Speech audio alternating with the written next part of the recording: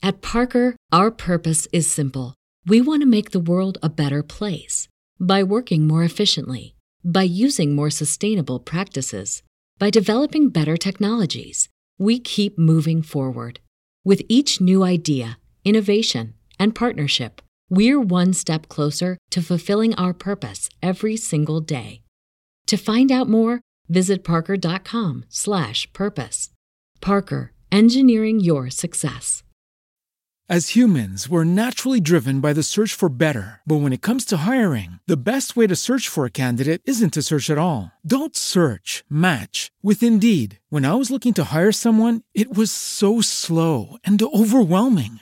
I wish I had used Indeed. If you need to hire, you need Indeed. Indeed is your matching and hiring platform with over 350 million global monthly visitors, according to Indeed data, and a matching engine that helps you find quality candidates fast. Ditch the busy work. Use Indeed for scheduling, screening, and messaging so you can connect with candidates faster. And Indeed doesn't just help you hire faster. 93% of employers agree Indeed delivers the highest quality matches compared to other job sites, according to a recent Indeed survey. And listeners of this show will get a $75 sponsored job credit to get your jobs more visibility at Indeed.com/podcast. That's Indeed.com/podcast. Terms and conditions apply. I'm Commander Shepard, and this is my favorite lorecast on the Citadel. Welcome to the Mass Effect Lorecast, the podcast where we explore the vast universe of lore behind the Mass Effect games. We'll talk about all the details you may have missed, ask the hard questions, and more. Commanders Shepard, welcome back to the Mass Effect Lorecast. This is your host, Tom, or Robots, and I'm here with my very hungry companion, N7 Legend. N7, how's your dinner? How's it going? It's going well. Every Sunday is a very long day for me. Mm-hmm. So I'm waking up at 5 a.m. I'm working from 6 a.m. to 2 p.m. in my day job. And then after that, I'm prepping for this show. And then we're doing this show. Huh. So it's like 16-hour days, I think. And I don't have time for dinner, but that's a long-winded way of saying that tonight I'm eating shepherd's pie for dinner. Commander Shepherd's pie.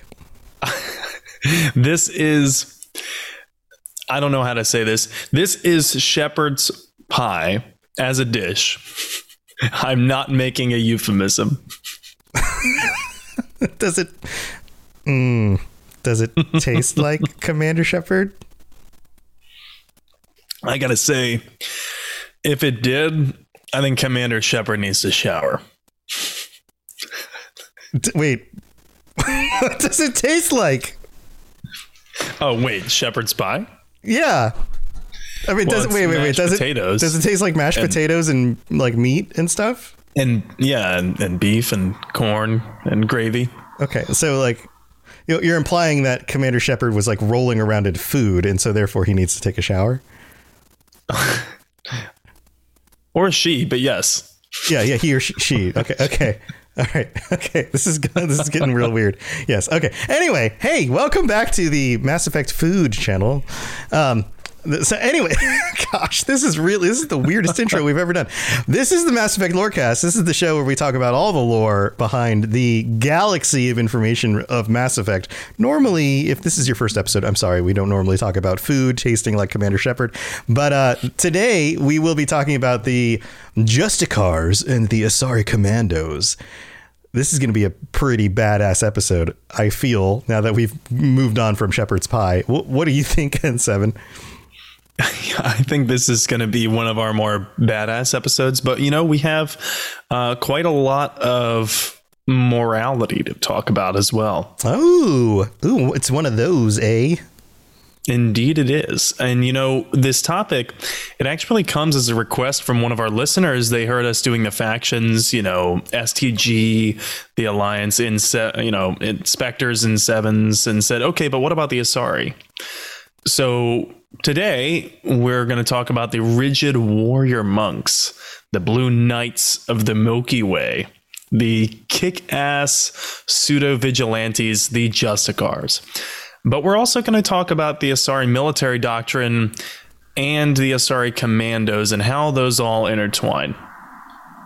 Cool. I mean, it makes sense because as with a lot of these, it seems like that stuff intertwines, that oftentimes these specific groups tend to come out of other specific groups with the military, and there's connections there. If I've learned anything from these other episodes, they don't just kind of spawn out of nowhere. Yeah, that's absolutely right. And I think I'm actually happy that we covered the Asari before. I think it was like episode 6 or 7 or 8. I can't remember which one, but I'm happy that we did before because a lot of this stuff is cumulative. I was just talking with a couple of our listeners and a couple of my friends in chat before this episode, and so much of what we're about to talk about is cumulative that we laid the foundation of understanding weeks and weeks and weeks ago, months ago at this point. Like half a year ago. Almost a year ago. yeah, like a long time ago. Yeah. Okay, cool. So, and speaking of old traditions dying hard, I have a motto for the Justicars as well. It's a quote: "The eternal difference between right and wrong does not fluctuate. It is immutable." That's a quote from Patrick Henry. I chose it because the Justicars are as rigid as the day is long. And although I support some of Patrick Henry's ideas, that one is like very rigid. that one doesn't really account for a lot of life circumstances. And bonus one, if you don't want to be lonely, don't try to be right. Which it does seem like the Justicars are rather lonely. And they are always trying to do what's right. Yeah. Okay. Yeah. I feel like some of my Mass Effect playthroughs have kind of resonated with that a little bit.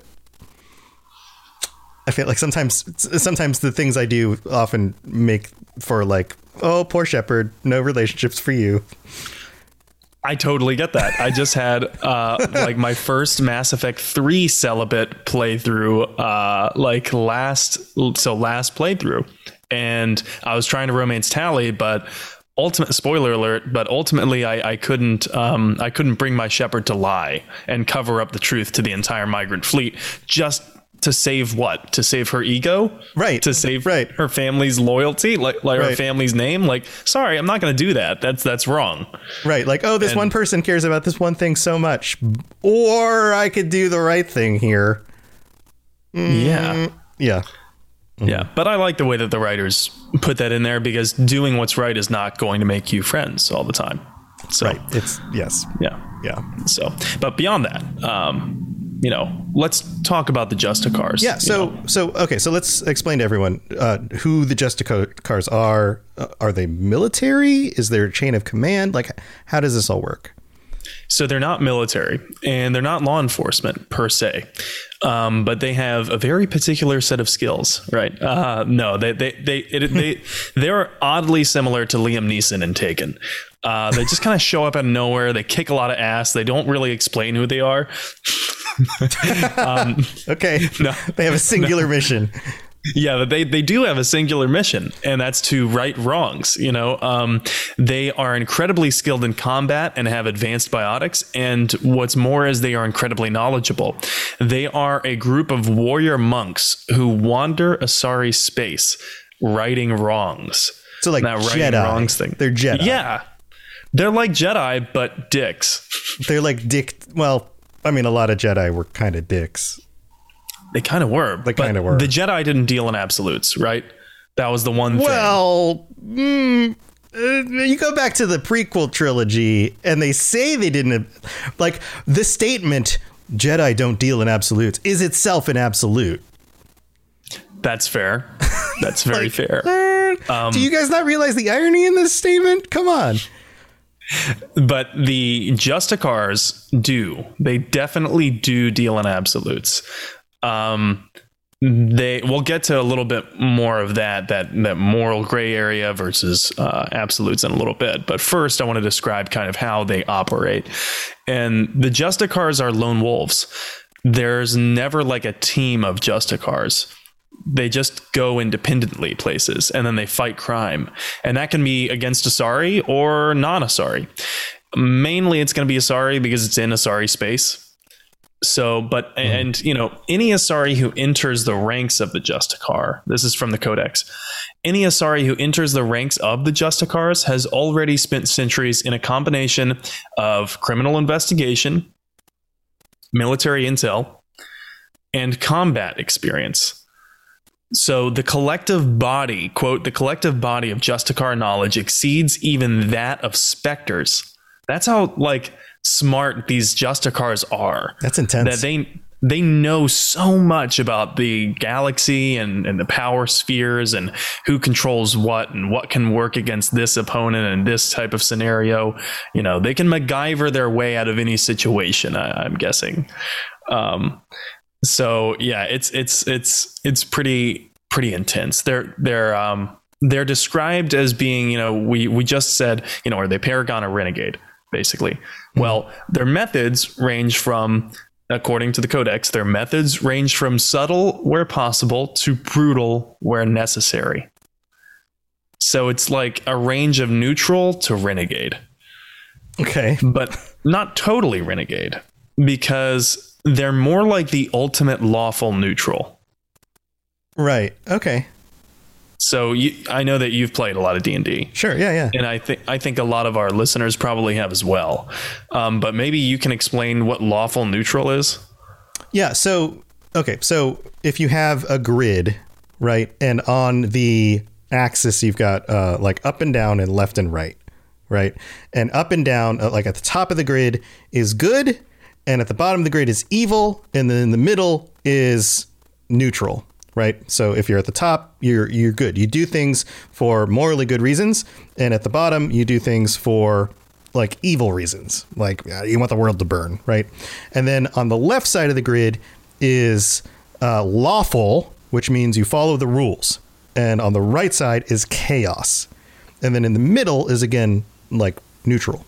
So to the left, you would be you know, I follow the rules. To the right, you kind of want the world to burn. Like you just do what you want regardless of what the rules say, but not necessarily want the world to burn.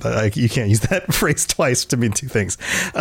So, for example, if you're at the top, the left side of the grid, you would be lawful good, which means that you do things for what you think are the right reasons and you follow the rules. But you could also do things for what you think are the right reasons and do them chaotically, which would be the top right side of the grid. Make sense? So in D&D, oftentimes you would describe a character based on where they are placed in this grid. Somebody in the very center of the grid would be just kind of totally neutral. They don't choose to be either good or evil. They don't choose to be either lawful or chaotic. They simply do what they want because that's what they want, with no regard to any system at all. And so they fit on this grid in different places. So what you're talking about is them being, say that again? Lawful neutral. Lawful neutral. So they would be lawful. So they'd be on the left side of the grid, but then they're not good or evil. They'd be in the middle. So they'd be the far left side in the middle. Yeah, exactly. So they're really not, it's more about just and unjust, not about right and wrong per se. Mm-hmm. So they follow the rules, but the morality doesn't have anything to do with their decision.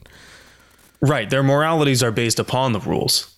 Right. Yeah, that's basically what we're saying. And so Samara in Mass Effect 2, Samara, the only Justicar that we really play with in the games, she's more subtle compared to another former Justicar, Tristana, who we will talk about her a little bit toward the end of the episode. Yeah. Speaking of Samara, Cloudy Atlas in chat says Samara is more than a vehicle of righteousness. She is just a car. Yeah. I'm glad that we were able to outsource our puns for tonight. Mm-hmm. That was the dad joke for tonight, everyone. Yeah, all of our puns will be brought to you by our chat, our live chat. We'll be bringing you the puns tonight. So you said any Asari can attempt to become a Justicar? Yeah, so an interesting distinction that we make here, right, with it being an Asari. So only Asari, it seems, can be Justicars, but any Asari can attempt to become a Justicar. There are a few things that are needed, however. Number one, you can't have any children, and you can't have a family. So Like Jedi. Immediately, I'm thinking of Jedi. I'm also thinking of superheroes, like, you know, they hide their identity to protect the ones they love, or they just don't have loved ones. Right. So, yeah, they're not allowed to have vulnerabilities, apparently. And one might think, is that because the people that would want to harm them could use it as leverage? But for the Justicars, I think it's something different. And that's because in addition to giving up everything, they also have to abide by this code. But they give up everything except for their weapons and armor. And when I've reflected on that, I've wondered, okay, so they're traveling around Asari space. They're just going around from place to place, righting wrongs, right? But they've given up everything. So does that mean they've given up their homes as well? I mean, they don't have a family, so they don't have anything to go back to. Yeah. So they're homeless. Right. Well, like a wandering monk. Like, this is a very kind of like, I don't know, Eastern kind of thing. Also, in my opinion, kind of a trite D&D or fantasy kind of trope. Yeah, like the wandering adventurer who's off to right the wrongs and the mysterious stranger, that kind of thing. So, and most importantly, milady, you put your hand, for anybody not watching the live version of this, he put his hand to his head like he was tipping his hat, and all of a sudden he's got like a chin beard and a fedora, and he's saying milady. I guess the visual cue didn't work well for an audio medium. Go figure. But most importantly, the Justicars, they must swear an oath to the code of the Justicars, and it dictates every part of their lives. It does not leave any gray areas whatsoever. Yeah, so the law, they follow the law to the T. Like, the law dictates everything, is kind of what you're saying there, right? Right. Well, their code anyway, which is separate from the law. Right. So what is the code then? I wish I had a more comprehensive answer for you, but unfortunately we don't know, because it is. So what we do know, it is a strict series of instructions. It teaches them how to behave in every situation imaginable. So it's a protocol for being just. Mm-hmm. And by just, I mean, justice, like just. Mm-hmm. So they're like, wait. So they're like Judge Dredd. Yeah, that's a great way to put it, actually. Yeah, they are. They're like a judge. They're like a, judge, jury, and executioner. Yes. They are like an old computer. Lots of rules and no forgiveness. Okay. So they have 5,000 lines in that code, which are called sutras. We don't know all of them, because I know this might be hard to imagine, but BioWare actually didn't want to write 5,000 lines of lore code just for the Justicars, so that, we don't know actually all 5,000 lines, and we don't know actually any of them verbatim as far as I know. We know some of their oaths, which are different, and we'll get into that, but we don't know the lines verbatim, but the Justicars do. And this is the thing about the code. They're so obsessed with it. And this is where it kind of becomes like a cult. They're so obsessed with it, they have to have all 5,000 lines memorized. Mm-hmm. All of them. Mm-hmm. And they can be quizzed at any moment by another Justicar. Presumably, if they fail that quiz, they have failed the code. And then it is up to the other Justicar to seek whatever punishment is necessary for being unjust. Like murdering them? Maybe. Like maybe. Like, what is line 2753? Justicar. Yeah. When ordering a pizza, never order pineapple. You may live. Good answer. When attending a Darwin's Finch's rock concert, never speak out of turn. Always pass after 2 puffs. You may live. Good answer, Justicar. Happy hunting or whatever. Right. This is how rigid they are. And it's hard not to, imagine them like computers, right? Because of how rigid they are. And they're almost as rigid as Legion. But this is how rigid basically they are. A computer. I mean, yeah. It's a series of protocols. They literally call it the code. Yeah. Computer code. Yeah. Totally. Yeah. I see where you're going there. Yeah. So this is how rigid they are. For example, let's say that there's a group of innocent people. For argument's sake, a bus full of high school age children who are being attacked by monsters. The Justicar code would say we need to go and help them, right? And the Justicar will defend an innocent, but. Let's say that during the course of the defense and killing the monsters, the Justicar learns that a few of those high schoolers are drug dealers. Sorry, guess who's getting killed? Right. Or the monsters are worshipped as like religious, like figures. Right. Like cows in India or something like that. And it's like, oh, sorry. Yeah, can't touch these. They'll defend the innocents, and then they will like prosecute the innocents if they are not innocent. Right. Yeah. Okay. So how did this begin? How did the Justicar how did this whole thing start? We don't really know, to be honest. They're not really. There's no specifics anyway. So the next part is going to be a little bit of speculation. Because they are the monastic order, we're going to take a couple things that we already know. They are a monastic order, meaning they are an order of monks, basically. Because they are an order of monks, and because they're required to know this code by heart, my best guess is that there was one highly trained Asari commando or badass or general, like awesome person who adopted a very strict ideology. And this was just their worldview. And then that separated them from a larger group. So they went off and formed their own new group. And then they trained others in their code, in their way. And so you can see where we're going with this. So they're creating their own order. Right. This, by the way, this is how many world religions or philosophies start, is that somebody breaks from some tradition and does their own thing, and it becomes notable. And then other people want to learn it because they stand out from everyone else. So like Siddhartha Gautama, the original Buddha, did this. And was like, no, I'm going to live my life differently. And the people were like, why? What are you doing?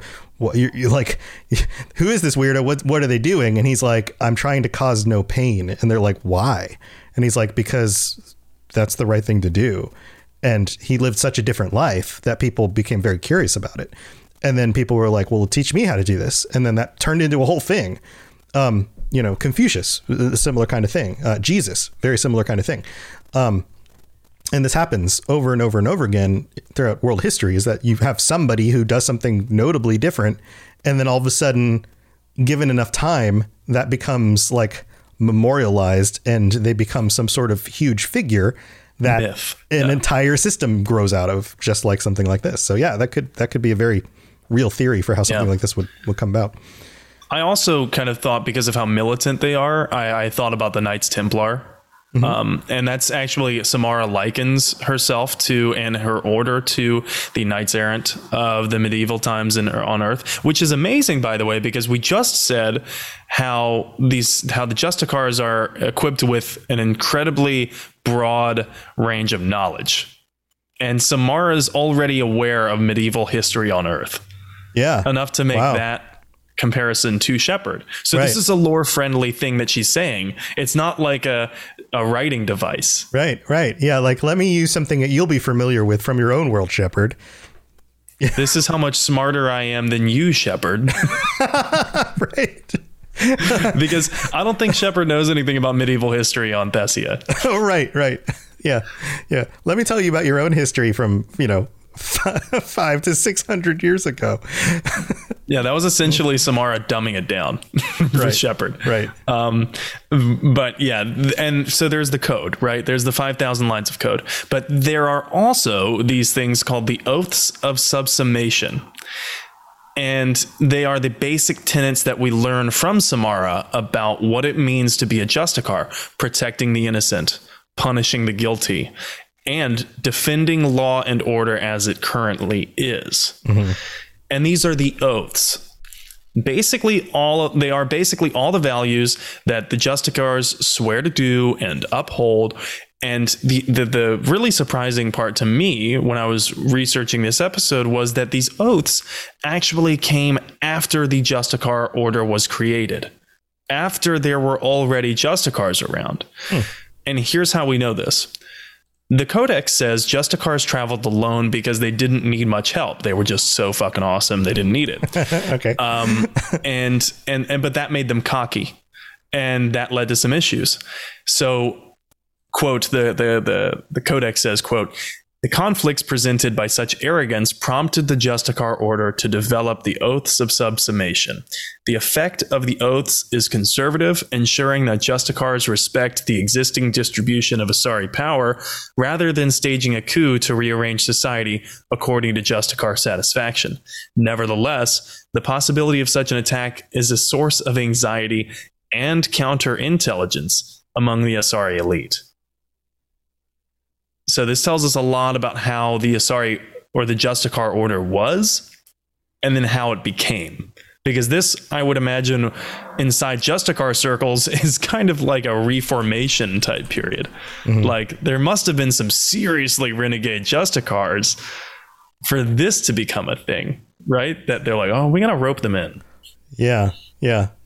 Interesting. Yep. And so that kind of also begs the question, because you asked, how did they come about? Well, why did they come about? Why did the Justicars become necessary in the first place?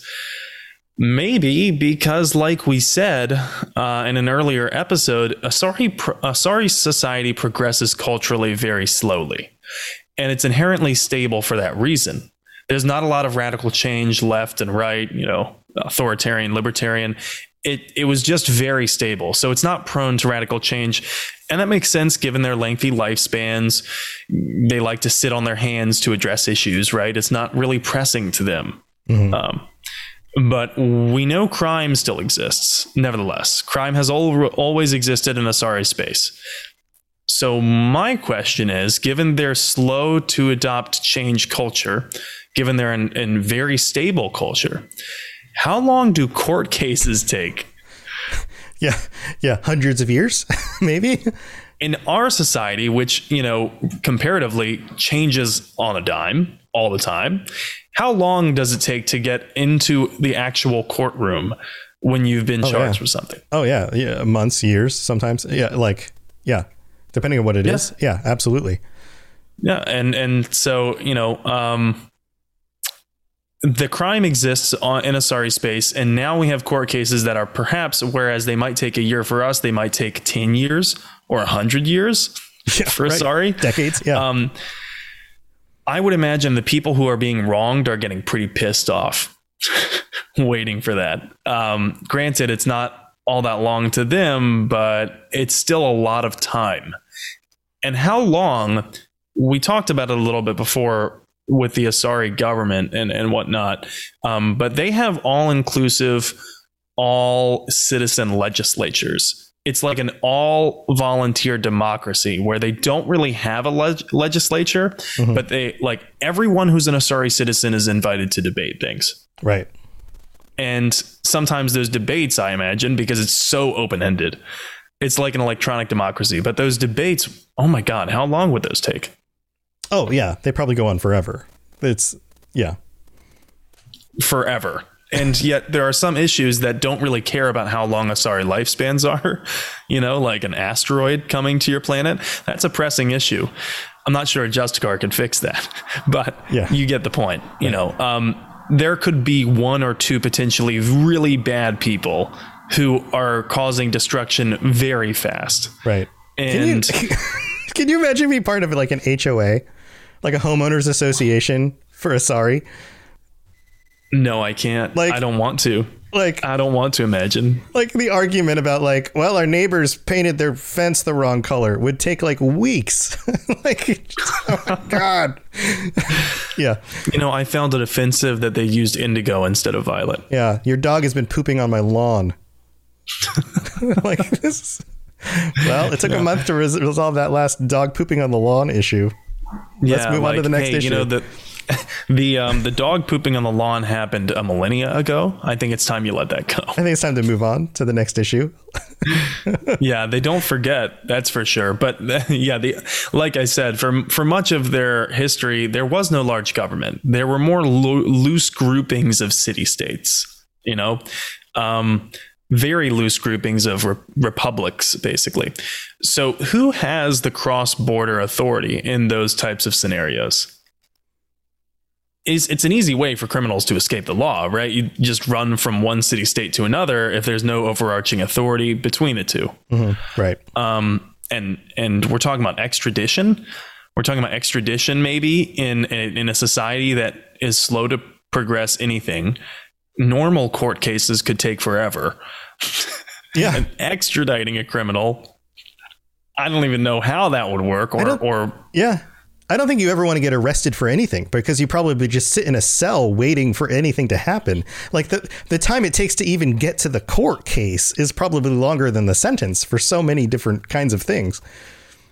Oh my God. Yeah. It's like the DMV everywhere. Yeah.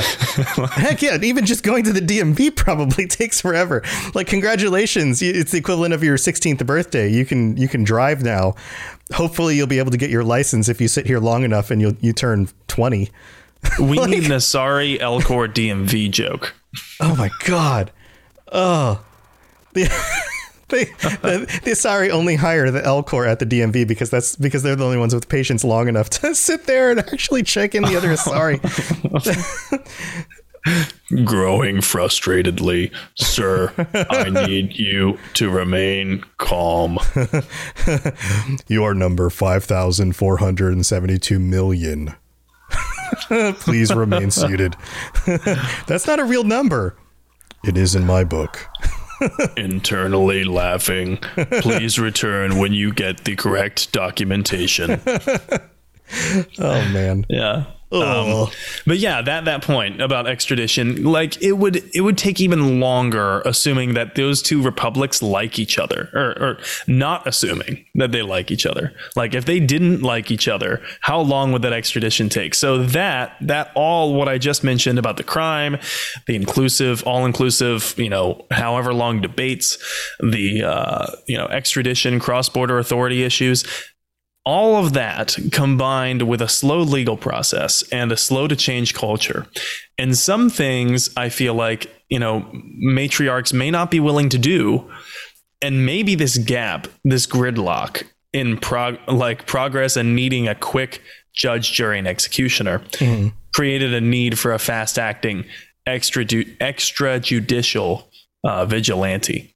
That makes sense. It makes sense. Somebody who can be just out there just following up on what needs to happen in order to get stuff done. Right. It has long been criticized as the weakness of democracies that they cannot respond to crises fast enough. Right. And especially in a system like this, it sounds like this is the worst case version of that. The penultimate democracy. Yeah. Yeah. Yeah, so they would definitely need a more extreme, fast-acting extrajudicial group. Right, and a whole bunch of Judge Dredd's just out there, taking people on. Right, and how much better for the existing democracies if the Judge Dredd just, happen to also swear to never stage a coup. Yeah, well. So, yeah. But they're also, the Justicars are more of a group of individuals than any organization. So maybe that's why they've also skated by, because they're a bunch of lone wolves who are bound by code, not hierarchy.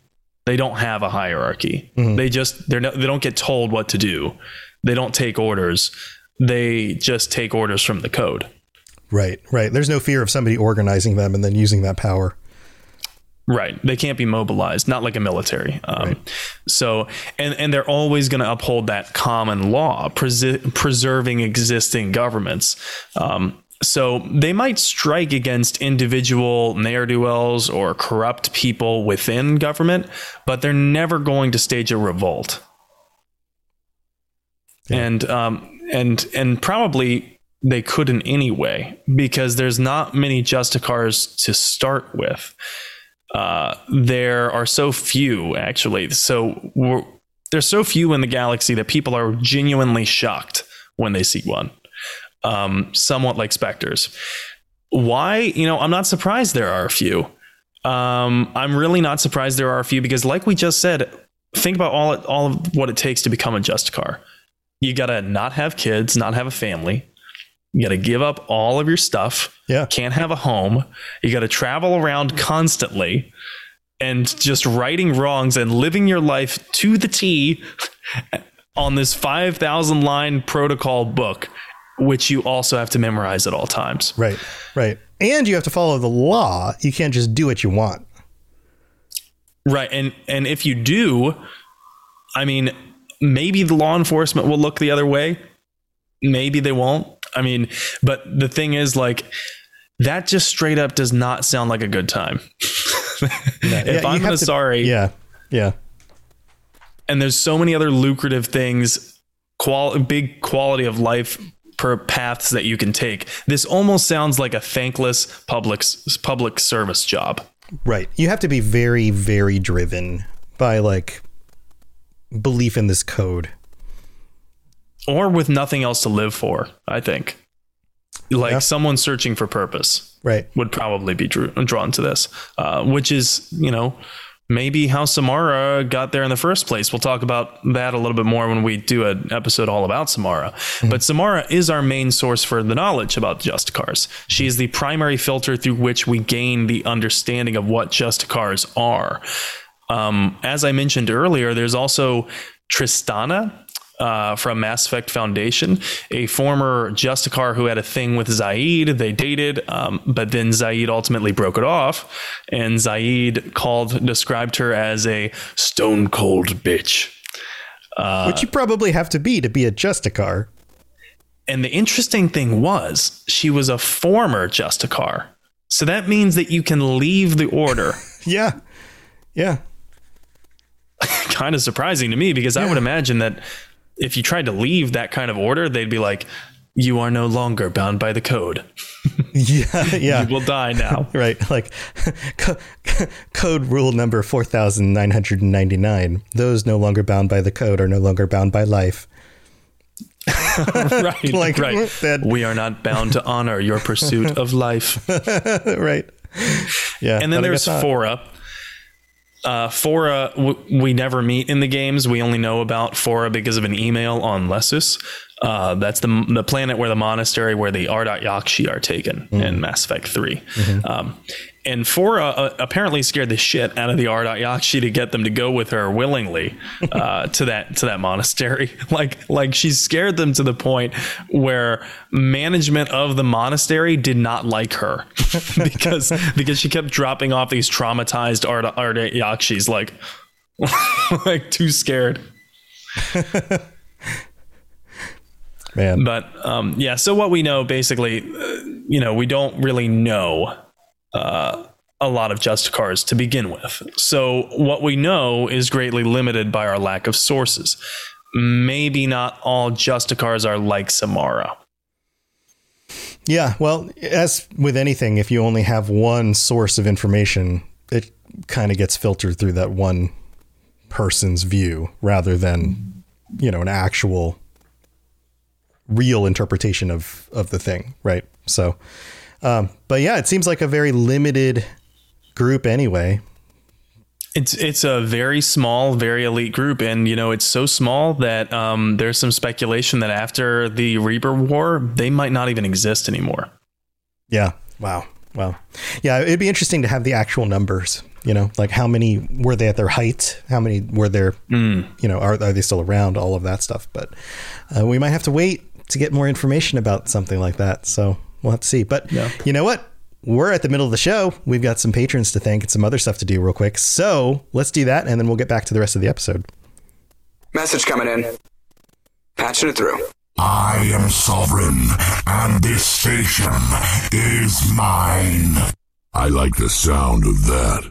I am so excited about our sponsor this week, Marvel Strike Force. I freaking love Marvel Comics. Growing up, I collected comics and the trading cards, and I've seen pretty much every Marvel movie they've made so far. So if you're into Marvel like I am, go check out Marvel Strike Force. This is a mobile squad RPG. You can collect and unlock all the different heroes. You fight against supervillains. There's a campaign, there's a blitz mode, there's an arena, there's a constantly evolving meta. And right now they're celebrating the Deadpool anniversary event. This is a mission from Strike where you log in the first time and you unlock this generous gift containing character shards, an anniversary diamond orb, gear, a bunch of other items. It is absolutely the right time to jump in and try this game out. Click the link in the show notes to download it now and then use the promo code MAXPOOL, MAXPOOL, MAXPOOL. Don't miss out on all the free stuff, and thanks again to Marvel Strike Force for sponsoring this episode. At Parker, our purpose is simple. We want to make the world a better place by working more efficiently, by using more sustainable practices, by developing better technologies. We keep moving forward. With each new idea, innovation, and partnership, we're one step closer to fulfilling our purpose every single day. To find out more, visit parker.com/purpose. Parker, engineering your success. As humans, we're naturally driven by the search for better. But when it comes to hiring, the best way to search for a candidate isn't to search at all. Don't search, match with Indeed. When I was looking to hire someone, it was so slow and overwhelming. I wish I had used Indeed. If you need to hire, you need Indeed. Indeed is your matching and hiring platform with over 350 million global monthly visitors, according to Indeed data, and a matching engine that helps you find quality candidates fast. Ditch the busy work. Use Indeed for scheduling, screening, and messaging so you can connect with candidates faster. And Indeed doesn't just help you hire faster. 93% of employers agree Indeed delivers the highest quality matches compared to other job sites, according to a recent Indeed survey. And listeners of this show will get a $75 sponsored job credit to get your jobs more visibility at Indeed.com/podcast. That's Indeed.com/podcast. Terms and conditions apply. All right, here we are in the middle of the episode, and we've got a few things to cover. First, we've got some new patrons, Meiji Moose, and we also have a brand new Shepherd tier patron, Hool the Fool. Hool, thanks for being awesome and signing up, and thank you to all of our Shepherd tier patrons, Hool the Fool, Apollo, and Pipeman. Apollo upgraded this last month also. So 3 Shepherd tier patrons right now, 44 patrons altogether. Thank you everybody who takes the time to head over to patreon.com and check out all the different tiers and pick one that you guys like to help support the show. Sam and I do appreciate it because you guys help support us and help support creating more content like this and make this a part-time thing for Sam, help supporting him and a part of my full-time content creation career. So very, very much we appreciate it. And if we've done anything to help you get through your workday, your workout, your drive to work, or your purchasing of shepherd's pie and eating it while doing a podcast, then go to patreon.com/Mass Effect Lorecast to check out all the different tiers where you can get ad-free episodes or even t-shirts. And we're coming up on pretty soon. Our second set of shirts are going to be going out to patrons, or your first if you've signed up at tier 4 or higher since the first set of t-shirts going out, then you would be getting your first shirts. So go check that stuff out. It's all on the Patreon. And let's see, we've also have some new reviews to cover real quick.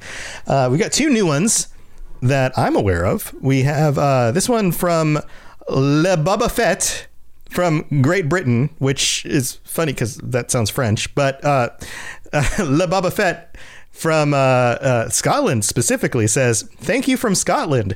5 stars. I have been a fan of Mass Effect since the release of Mass Effect 2 12 years ago now." Oh my God, making us feel old. "And have been falling in love all over again with the Legendary Edition. I found your podcast in order to gain further insight into the lore and engage with the community. I wanted to give extra thanks for the music episode. It was so interesting and a great overview of video game music as a whole. Plus, as a proud Scot myself, hearing the bagpipes made it all the more special." That's awesome.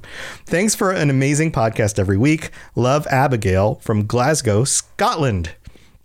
That's so awesome.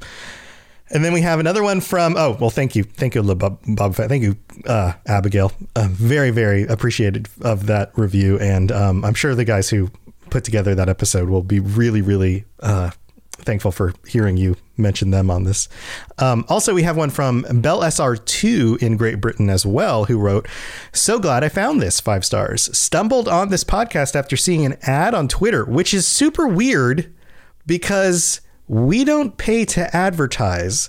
So if somebody else out there is paying to advertise our podcast for us, thank you, I guess." I think it could have been one of those things where Twitter knows you're into a certain topic. Right. So it shows you. Yeah. Or somebody retweeted something.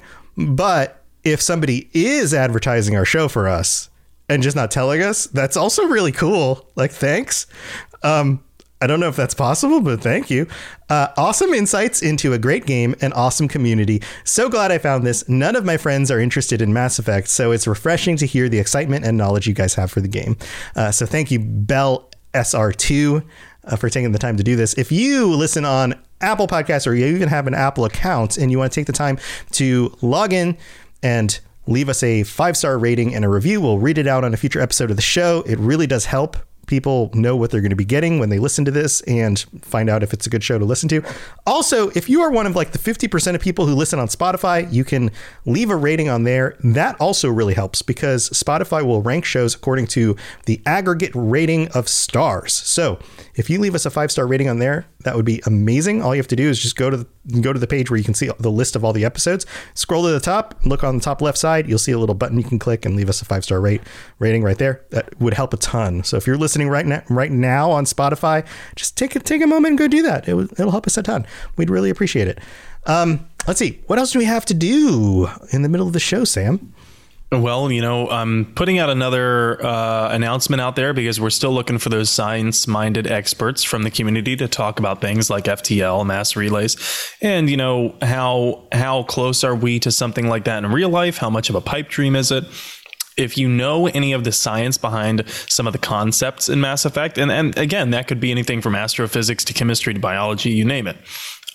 We'd love to talk to you. If you work in that field, or if you know someone who does, just reach out to us. Of course, we're on the Discord, the Robots Radio Discord, and the Mass Effect Lorecast channel. And you can also get us over Twitter at Mass Effect Cast or on email, masseffectlorecast@gmail.com. Yep. And again, thank you to all of our patrons. You guys are the best. All right, let's move on with the rest of the show. Spit it out, or are you trying to build suspense? You're so dense, sir. Obviously, I do not know as much about human relationships as I thought.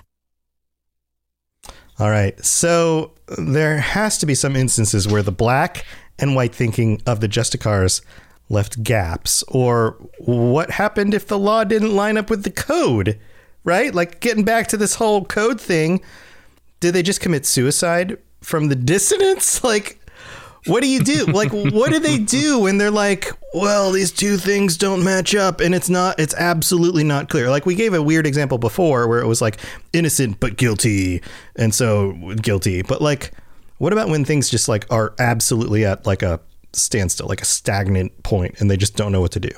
Right. Here on Earth, meaning the literal planetary body, and in reality, we know that life is full of shades of gray. It's not black and white.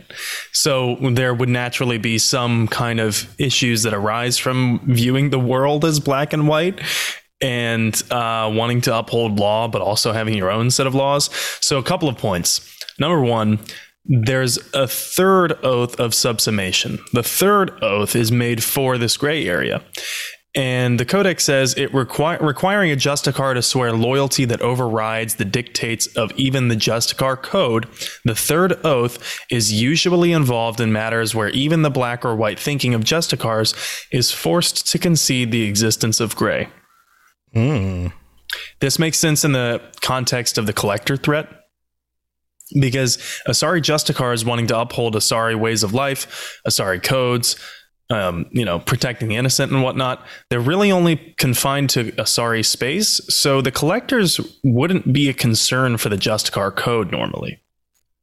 So it makes sense why Samara would then activate the third, or swear the third oath of subsummation to be under Shepard's command. But we know from Samara that if the Justicars are forced to do something wrong, aka something against their code, or something extremely dishonorable, they will kill their superior after leaving their service. After that allegiance ends, they'll kill him. So Shepard was kind of taking some risks there, huh? A little bit. Spicy recruitment, I would say. Yeah. That's quite the NDA, right?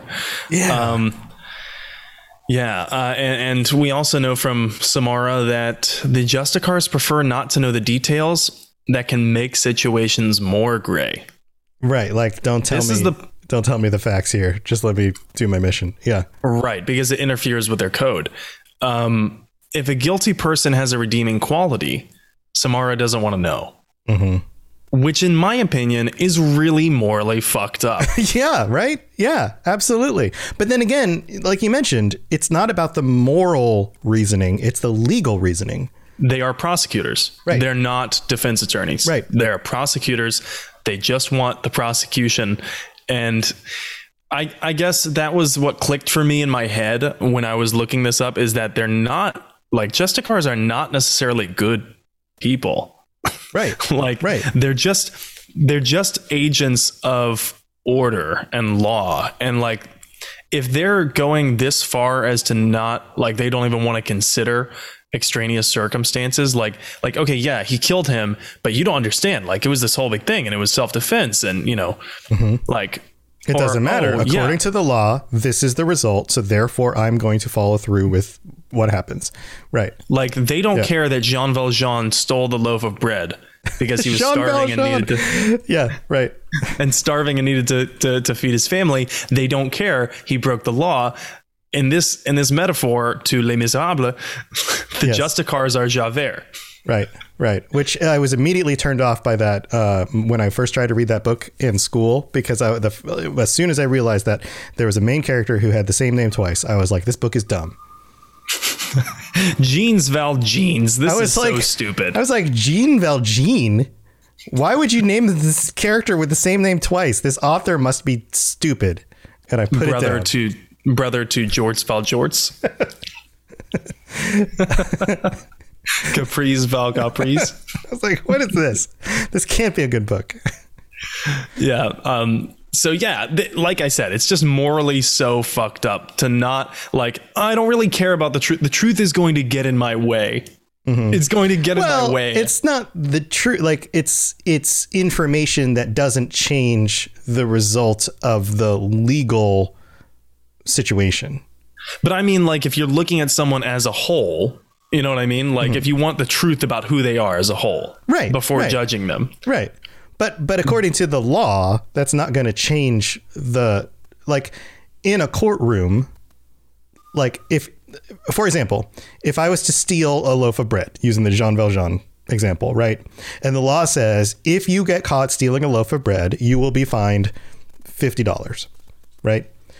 It doesn't matter if I stole the loaf of bread from you, it doesn't matter in the eyes of the judge if I petition the judge and say, yes, but my family was starving, and I've been a good member of society, and I've donated this much money to legal, like, causes and to the church. And whatever. You could get a lighter sentence, right? Maybe, but I still broke the law, so therefore I will be paying the price for the thing, right? Yeah.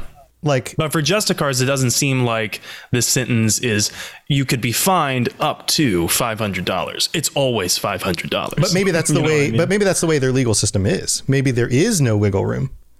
Yeah. Maybe there is no lighter sentence for good behavior or something like that. Maybe there is simply you get caught doing X, the punishment is Y, regardless.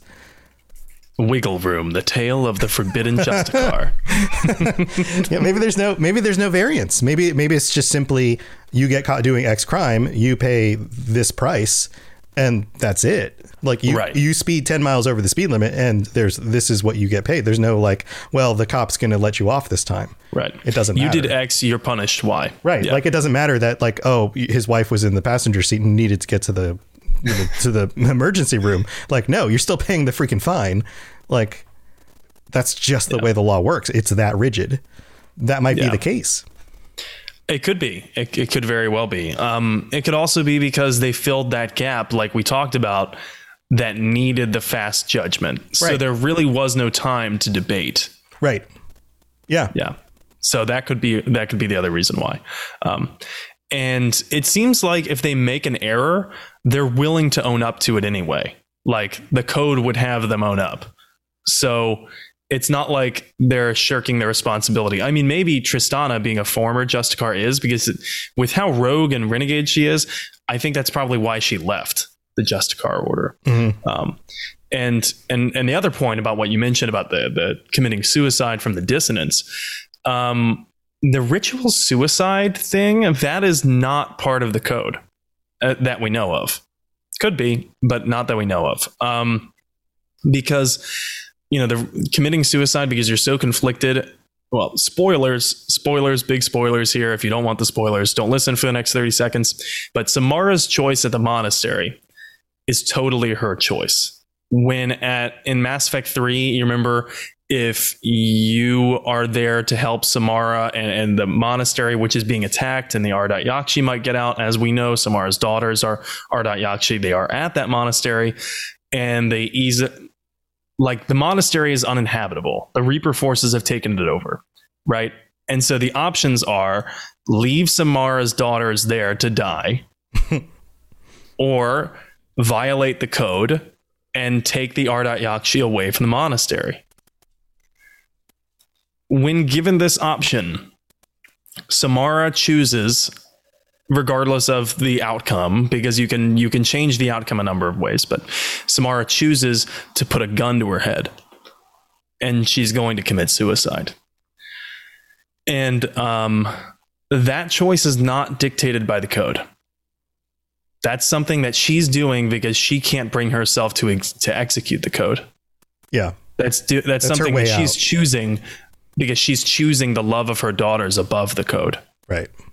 It's her way out of the code. Yeah. But they're not willing to give up their autonomy all the time, right? Right. They're not. The code says to relinquish to authorities for 1 day if police question the motives and methods that the Justicar is using. So they can relinquish to those authorities for a day. And then after that point, if they're still, detained or imprisoned, they will fight their way out. So interesting, because it presumes the possibility of corrupt law enforcement, doesn't it? That the code would make that provision within it. Mm-hmm. Don't allow yourself to get imprisoned longer than a day. Yeah. Because maybe the person you're investigating is also the police chief. Right. So interesting there. And it brings up a good point, right? Because if we're talking about legitimacy in government, legitimacy in authority, where do you derive your authority from? Show me your badge, that kind of thing. Mm-hmm. Where does the legitimacy of Justicars come from? They're widely revered. We know this. They're made into somewhat of a myth. They're romanticized even for their prowess and their knowledge. They're almost, like I said, mythic. But where does that legitimacy actually come from? There's no legal document. There's no Magna Carta enshrining the authority and legitimacy of the Justicars. They're just a cult who came about, and then they kicked enough ass that they became well known enough. Yeah, they're like culturally approved of or tolerated. Yeah, and I see a couple questions here in chat asking how Samara became a Justicar when she had 3 children. She became a Justicar after she had 3 children, and it was because those children were Ardat Yakshi. So she was able to basically say, they are no longer my children. They are the inhabitants of the monastery, and they are under the monastery's guise now, or rule now. And what is that? Guardian. They are, she gave up conservatorship. Right. She gave up parental rights over them. Yeah. Right. And one of them, of course, spoilers, one of them, of course, didn't want to go to the monastery and then fled and became a captive. So she did become a Justicar to find Morinth and then bring her in. And also because she felt, I think, a level of guilt for the havoc that she had unintentionally released on the galaxy, because there was this psychopathic sex killer on the loose. That's right. Yeah. So yeah, there's that. And then, but you know, about their authority, even law enforcement respect their authority. They're scared shitless by Samara, that's for sure. And that is apparently more culturally derived than legal, because there's no apparent. I don't think there's any police regs that say let the Justicars do what they must. It's just kind of like we revere and respect you, as long as you're not like killing innocent people or who we think are innocent. We're not going to get in the way. Right. You do your thing, we'll do our thing, and we'll just kind of not get in each other's way. Yeah. Yeah. And it's not like they particularly like Justicars police, because they complain about it. And I get it. If I was a cop, I would not want some, you know, special forces badass who was not beholden to anything, just going in my town and mucking up investigations left and right because they're on a dead set thing for the code. Like imagine a special forces badass who's a fanatical believer in some religion. Right. Yeah. You know what like? That's terrifying, actually. Yeah. No. Yeah. That's. I'm sure there are people out there. Like that's.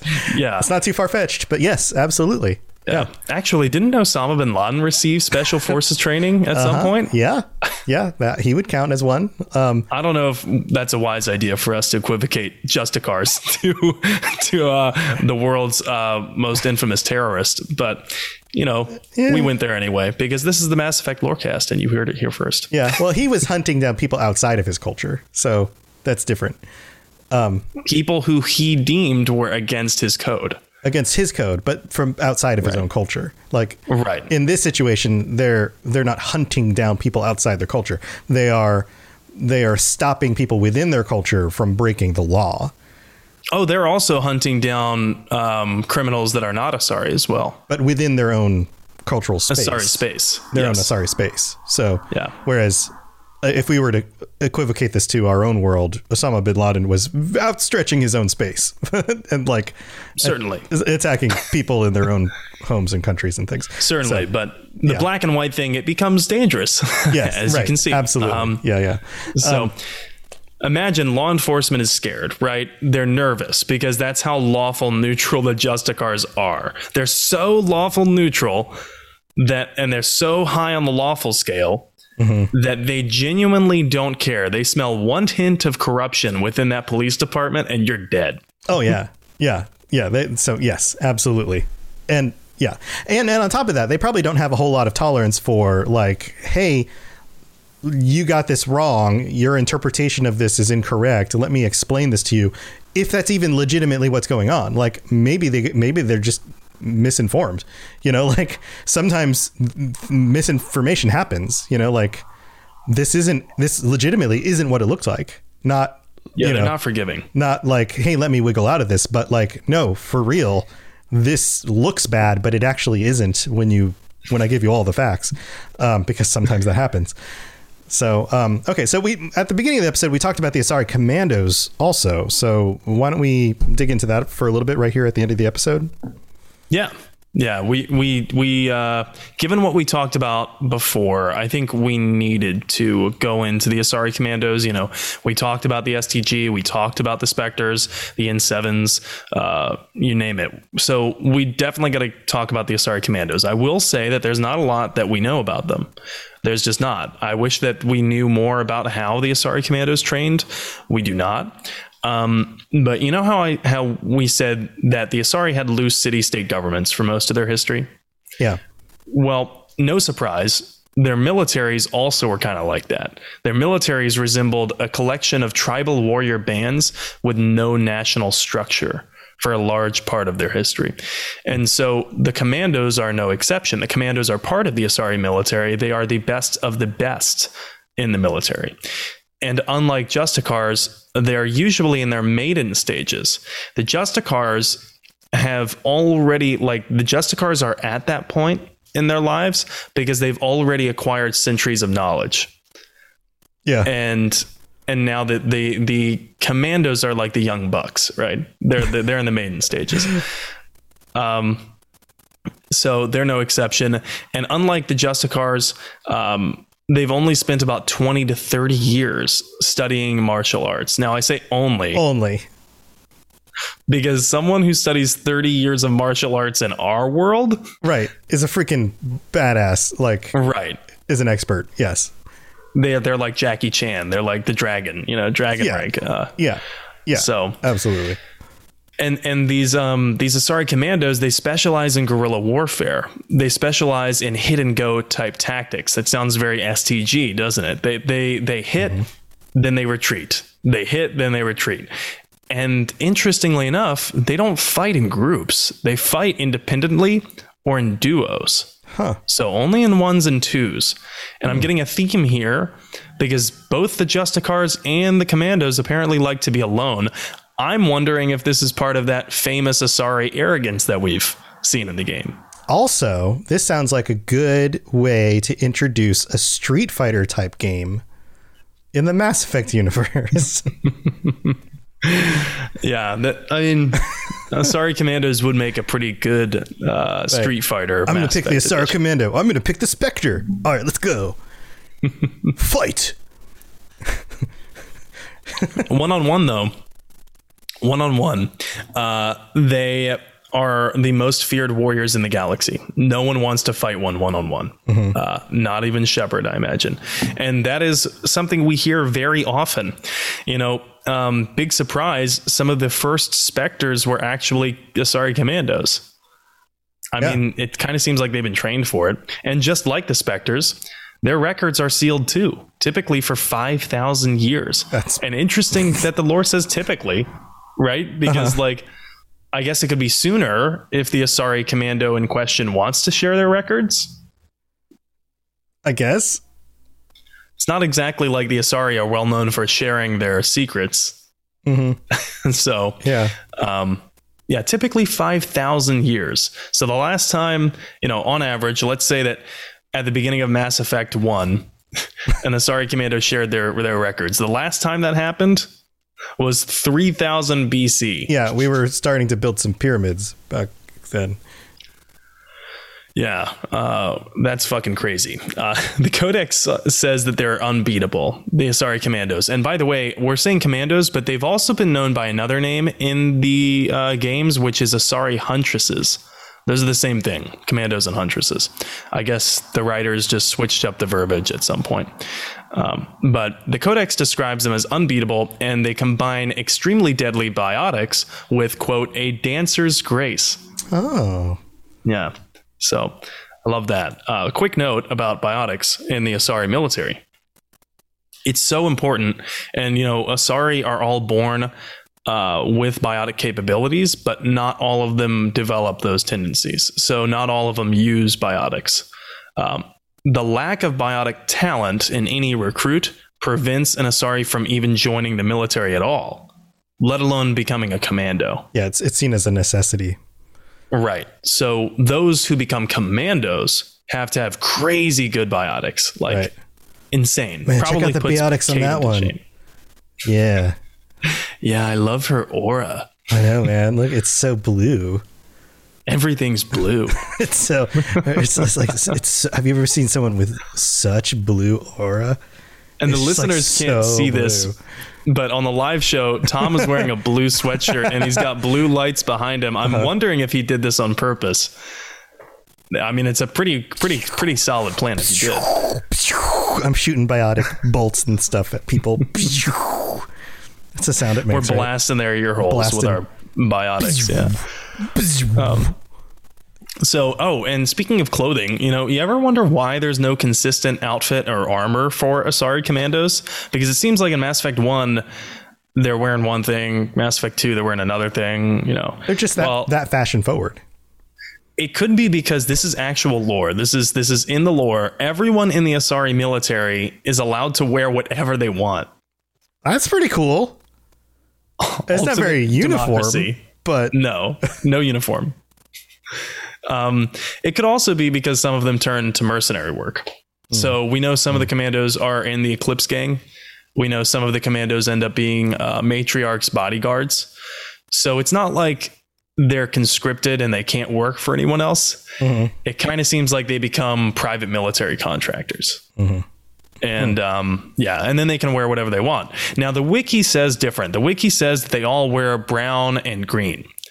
But I swear I've seen some Asari Commandos in the games that are not wearing brown and green. So I'm going to differ from the wiki here. This is going to be the hill that I die on. Yeah, maybe we should have people send in pictures. Like, find how many different outfits can you find Asari Commandos wearing? So we know of some of the major operations from some of these other groups. What about the Asari Commandos? You know, for as much as we hear about how intimidating and badass they are, we hear shockingly little about their operations, which could be because the writers didn't get to it, or it could be because their records are sealed, right? 5,000 years. I mean, humans haven't been on the world stage or the galactic stage for 5,000 years, so it might be a while. Half of it. Right, yeah, so it might be even a quarter. Right. So it might be a long time before the humans get any word of any of this stuff. Oh yeah, long time in the future we can understand. Oh yeah, that one thing that happened in Mass Effect 3, that was because of an Asari Commando. Right. Yeah, it's a great retroactive writing tool, I think.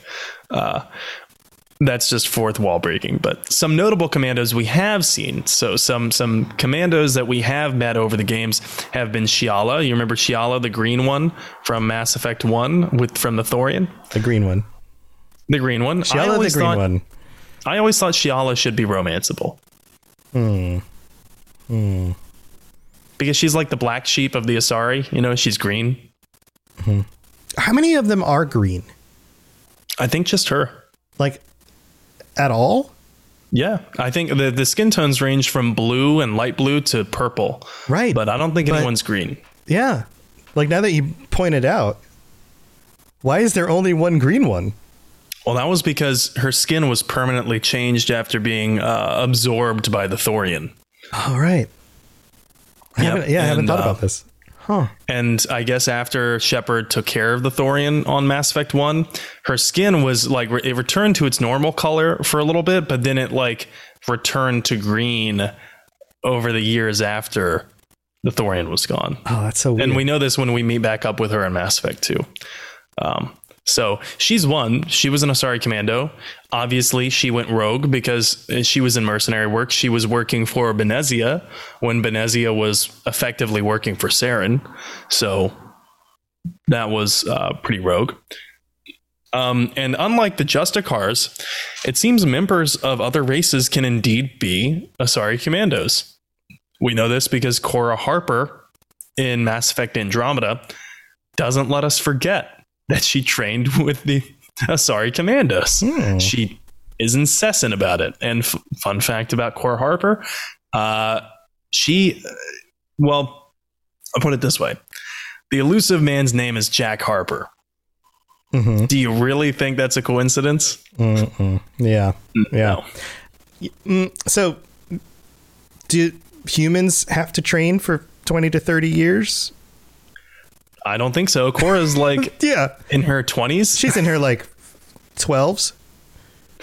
Well, that's technically 612. Yeah, that's my running. Frozen. If anybody who's listening to this says the first episode, that's my running joke that all of the characters in that game look like they're 12. But yeah. Oh yeah, yeah. They look disproportionate. Yes. Yeah. But Cora gets annoying as hell about that Asari Commando thing. She really does. She's like, "Did I ever tell you that I trained with the Asari Commando?" Yes, you did, Cora. And I wonder how she afforded that kind of thing. Oh man, well, if only my dad was the head of a galactic terrorist organization with funds coming in from arms manufacturers. Yeah, that's a real pro-human there, buddy. Yeah, there's another one. There's another notable commando that we've all met, and something that I learned while I was researching for this episode. Arya T'Loak. Arya actually was a commando. And I didn't know this. I also didn't know how old Arya T'Loak is. She's over 1,000 years old. That's really old. Yeah, Carrie-Anne Moss has aged pretty well. Wow. Yeah, so we'll talk more about Arya when we get to her individual character episode. But yeah, that's pretty much the extent of what we know about the Commandos. Not a lot, but I did want to talk about them, and I felt like the Justicar episode was the right place to do it. Yeah, no, it fits in. That makes sense. So what are we going to cover next week? Next week, we are talking about the Andromeda Initiative. And I know our Andromeda fans who have been listening to this show have probably been waiting long enough for us to talk and dive in deep about an Andromeda topic. But we are going to be covering that faction, the Initiative, next week. Cool. Well, thanks everybody for tuning in. And I love all the comments from our live viewers. You guys are awesome. You have anything cool you want to share before we head out, Sam? Yeah, I'll try and keep it brief. So I'm streaming every Monday and Saturday. Got Sassy Shepherd Saturdays on going right now. So I'm doing my Renegade first FimShep playthrough. That's from 3 to 6 Pacific, 6 to 9 Eastern.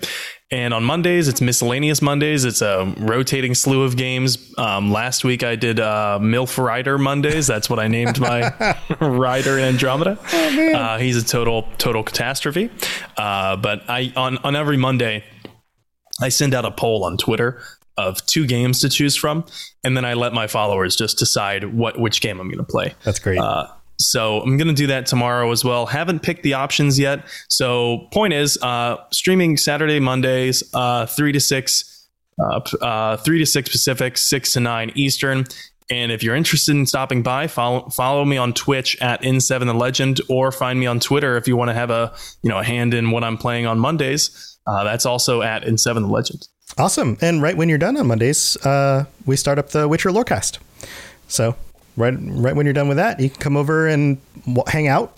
We'll do the Witcher Lorecast, talking about, we're almost done wrapping up our review and some insight about the episodes of season 2 on Netflix, and covering all that stuff. So if you're a fan of The Witcher show, the games, the books, you can come hang out with us while we talk about that. Of course, that podcast is up everywhere.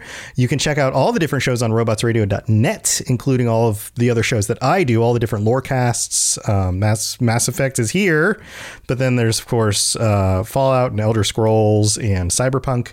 And any of the stuff that I do can be found on twitch.tv/robotsradio, or the main channel, which is the YouTube Robots Radio channel, where all of the stuff is streamed in multiple places, but then you can catch all the videos I do also. And almost every day of the week in the evenings after 9 p.m. Eastern, which is 6 p.m. Pacific, there's a stream with a show to watch or video games or something for you guys to hang out and do. And of course, you can catch me and Sam over on the Robots Radio Discord, where you can send us some notes about anything and everything. You can hang out with the community. You can join our Minecraft server and hang out with the community over there. You can play all sorts of different games. We play all the games that we have shows about. There's all sorts of fun stuff to do. And it's probably the nicest community on the internet, which is a breath of fresh air, because there's so many toxic people, and everybody who's part of our community is just awesome and helpful and, just pleasant to be around, which is kind of an amazing thing. So thank you all for being a part of our community and just for being awesome. Yeah, Two Girls, One Ship says the Discord community is the best. So thanks for being here. You guys are the best. We'll be back next week. And until then, stay safe out there in the galaxy. And, if you happen to, turn into a commando or Justicar or something, then, kick some ass or something. I don't know. See you guys later. Bye, everyone. Thanks for tuning into the Mass Effect Lorecast. We'd love to hear your opinion and thoughts on the lore of Mass Effect. Reach out to us on Twitter at Mass Effect Cast, or check out the Robots Radio Discord. Also, you can send us an email at masseffectlorecast@gmail.com.